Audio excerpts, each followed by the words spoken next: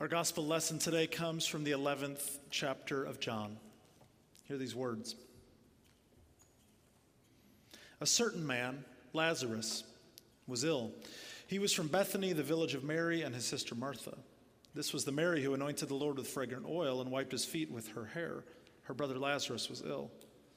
So the sisters sent word to Jesus, saying, "Lord, the one whom you love is ill." When he heard this, Jesus said, "This illness isn't fatal. It's for the glory of God, so that God's Son can be glorified through it." Jesus loved Martha, her sister, and Lazarus. When he heard that Lazarus was ill, he stayed where he was. After 2 days, he said to his disciples, "Let's return to Judea again." The disciples replied, "Rabbi, the Jewish opposition wants to stone you, but you want to go back?" Jesus answered, "Aren't there 12 hours in the day? Whoever walks in the day doesn't stumble because they see the light of the world. But whoever walks in the night does stumble because the light isn't in them." He continued, "Our friend Lazarus is sleeping, but I am going in order to wake him up." The disciples said, "Lord, if he's sleeping, he will get well." They thought Jesus meant that Lazarus was in a deep sleep, but Jesus had spoken about Lazarus' death. Jesus told them plainly, "Lazarus has died. For your sakes, I'm glad I wasn't there so that you can believe. Let's go to him." Then Thomas, the one called Didymus, said to the other disciples, "Let us go too, so that we may die with Jesus." When Jesus arrived, he found that Lazarus had already been in the tomb for 4 days. Bethany was a little less than 2 miles from Jerusalem. Many Jews had come to comfort Martha and Mary after their brother's death. When Martha heard that Jesus was coming, she went to meet him while Mary remained in the house. Martha said to Jesus, "Lord, if you had been here, my brother wouldn't have died. Even now, I know that whatever you ask God, God will give you." Jesus told her, "Your brother will rise again." Martha replied, "I know that he will rise in the resurrection on the last day." Jesus said to her, "I am the resurrection and the life. Whoever believes in me will live, even though they die. Everyone who lives and believes in me will never die. Do you believe this?" She replied, "Yes, Lord, I believe that you are the Christ, God's Son, the one who is coming into the world." After she said this, she went and spoke privately to her sister Mary, "The teacher is here and he's calling for you." When Mary heard this, she got up quickly and went to Jesus. He hadn't entered the village, but was still in the place where Martha had met him. When the Jews who were comforting Mary in the house saw her get up quickly and leave, they followed her. They assumed she was going to mourn at the tomb. When Mary arrived where Jesus was and saw him, she fell at his feet and said, "Lord, if you had been here, my brother wouldn't have died." When Jesus saw her crying and the Jews who had come with her crying also, he was deeply disturbed and troubled. He asked, "Where have you laid him?" They replied, "Lord, come and see." Jesus began to cry. The Jews said, "See how much he loved him." But some of them said, "He healed the eyes of the man born blind. Couldn't he have kept Lazarus from dying?"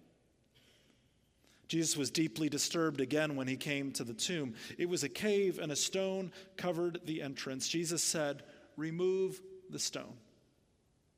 Martha, the sister of the dead man, said, "Lord, the smell will be awful. He's been dead 4 days." Jesus replied, "Didn't I tell you that if you believe, you will see God's glory?" So they removed the stone.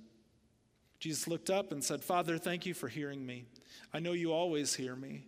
I say this for the benefit of the crowd standing here so that they will believe that you sent me." Having said this, Jesus shouted with a loud voice, "Lazarus, come out." The dead man came out, his feet bound and his hands tied and his face covered with a cloth. Jesus said to them, "Untie him and let him go." Therefore many of the Jews who came with Mary and saw what Jesus did believed in him. This is the word of God for us, the people of God. Thanks be to God. Let us pray. O Lord, let the words of my mouth and the thoughts and meditations of all of our hearts be pleasing in your sight. For you, O Lord, are our rock and our Redeemer.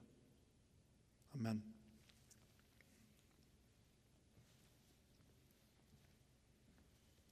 When we think about the pandemic, I think a lot of times we think about the the loss in that pandemic, particularly for children, and a lot of times for elderly folks who were sequestered and felt even more isolated maybe than before. And I think that's all very true. The pandemic affected all of us.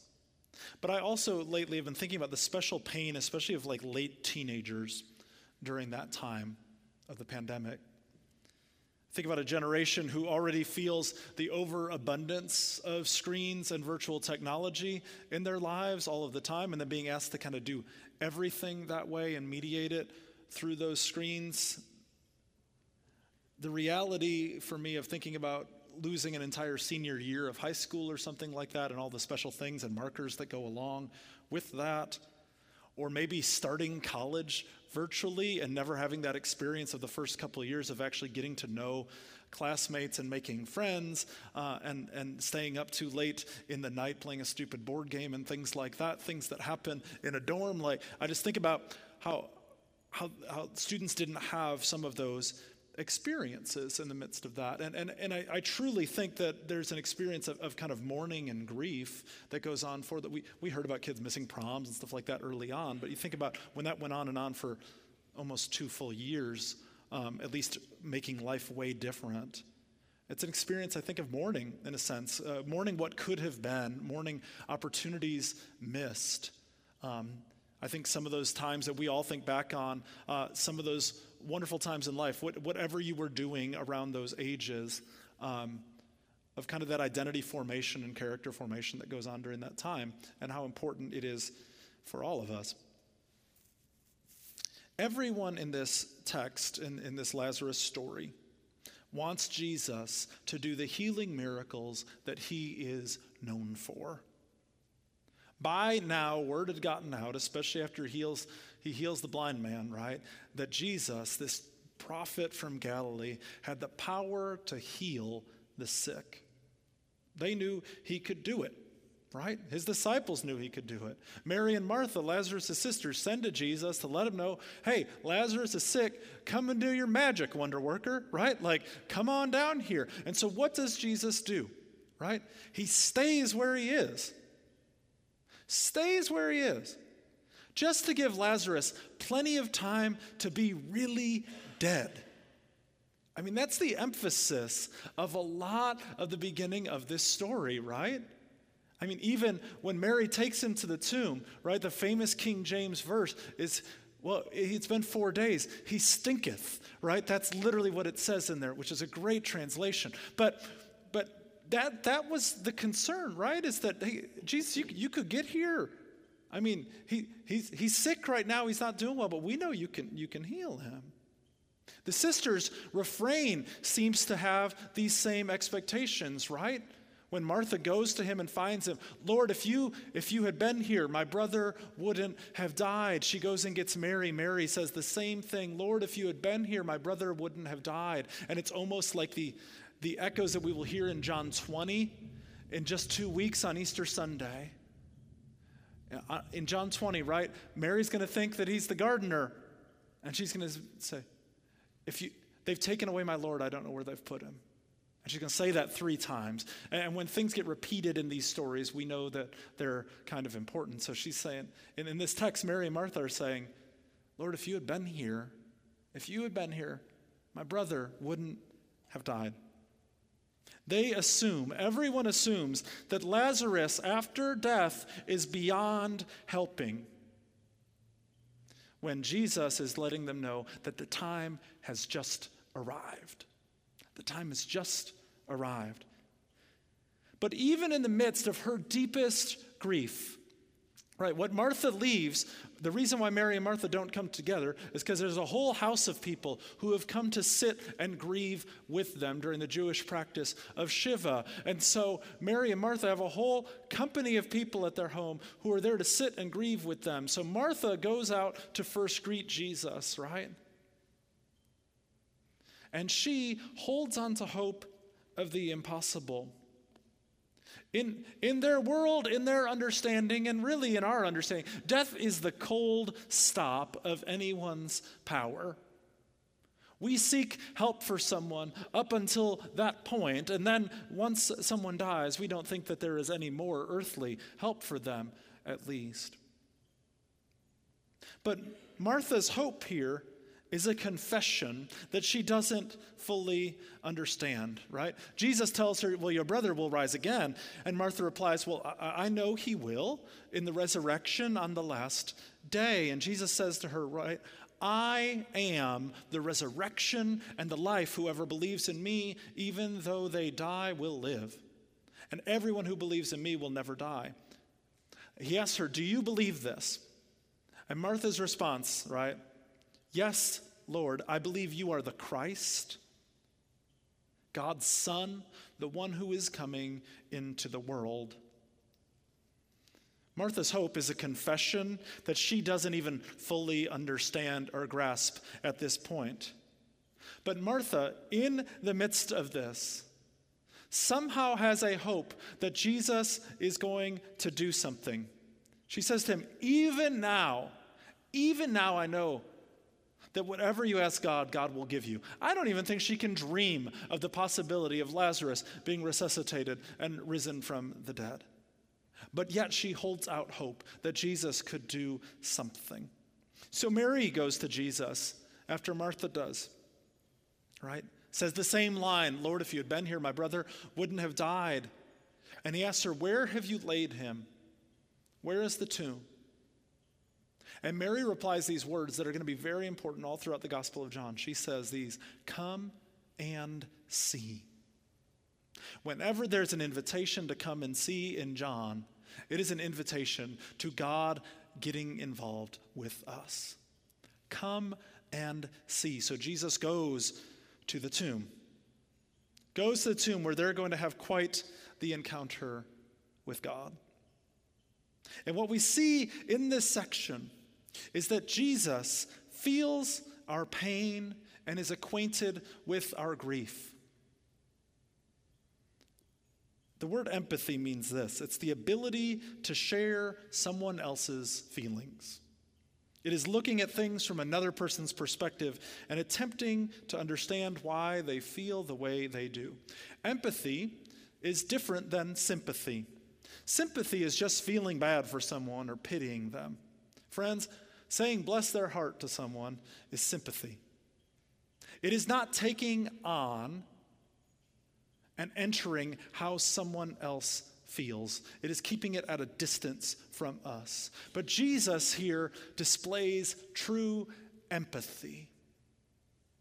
He enters the space of their pain. Twice in the passage it says he was deeply disturbed and in anguish.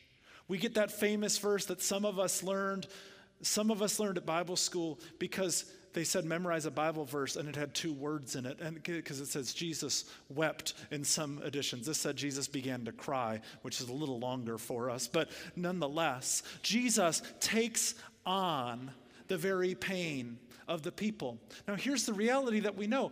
Jesus already knows he's going to heal Lazarus. He said it at the beginning, right? Lazarus, he's just sleeping. Hey, you know what?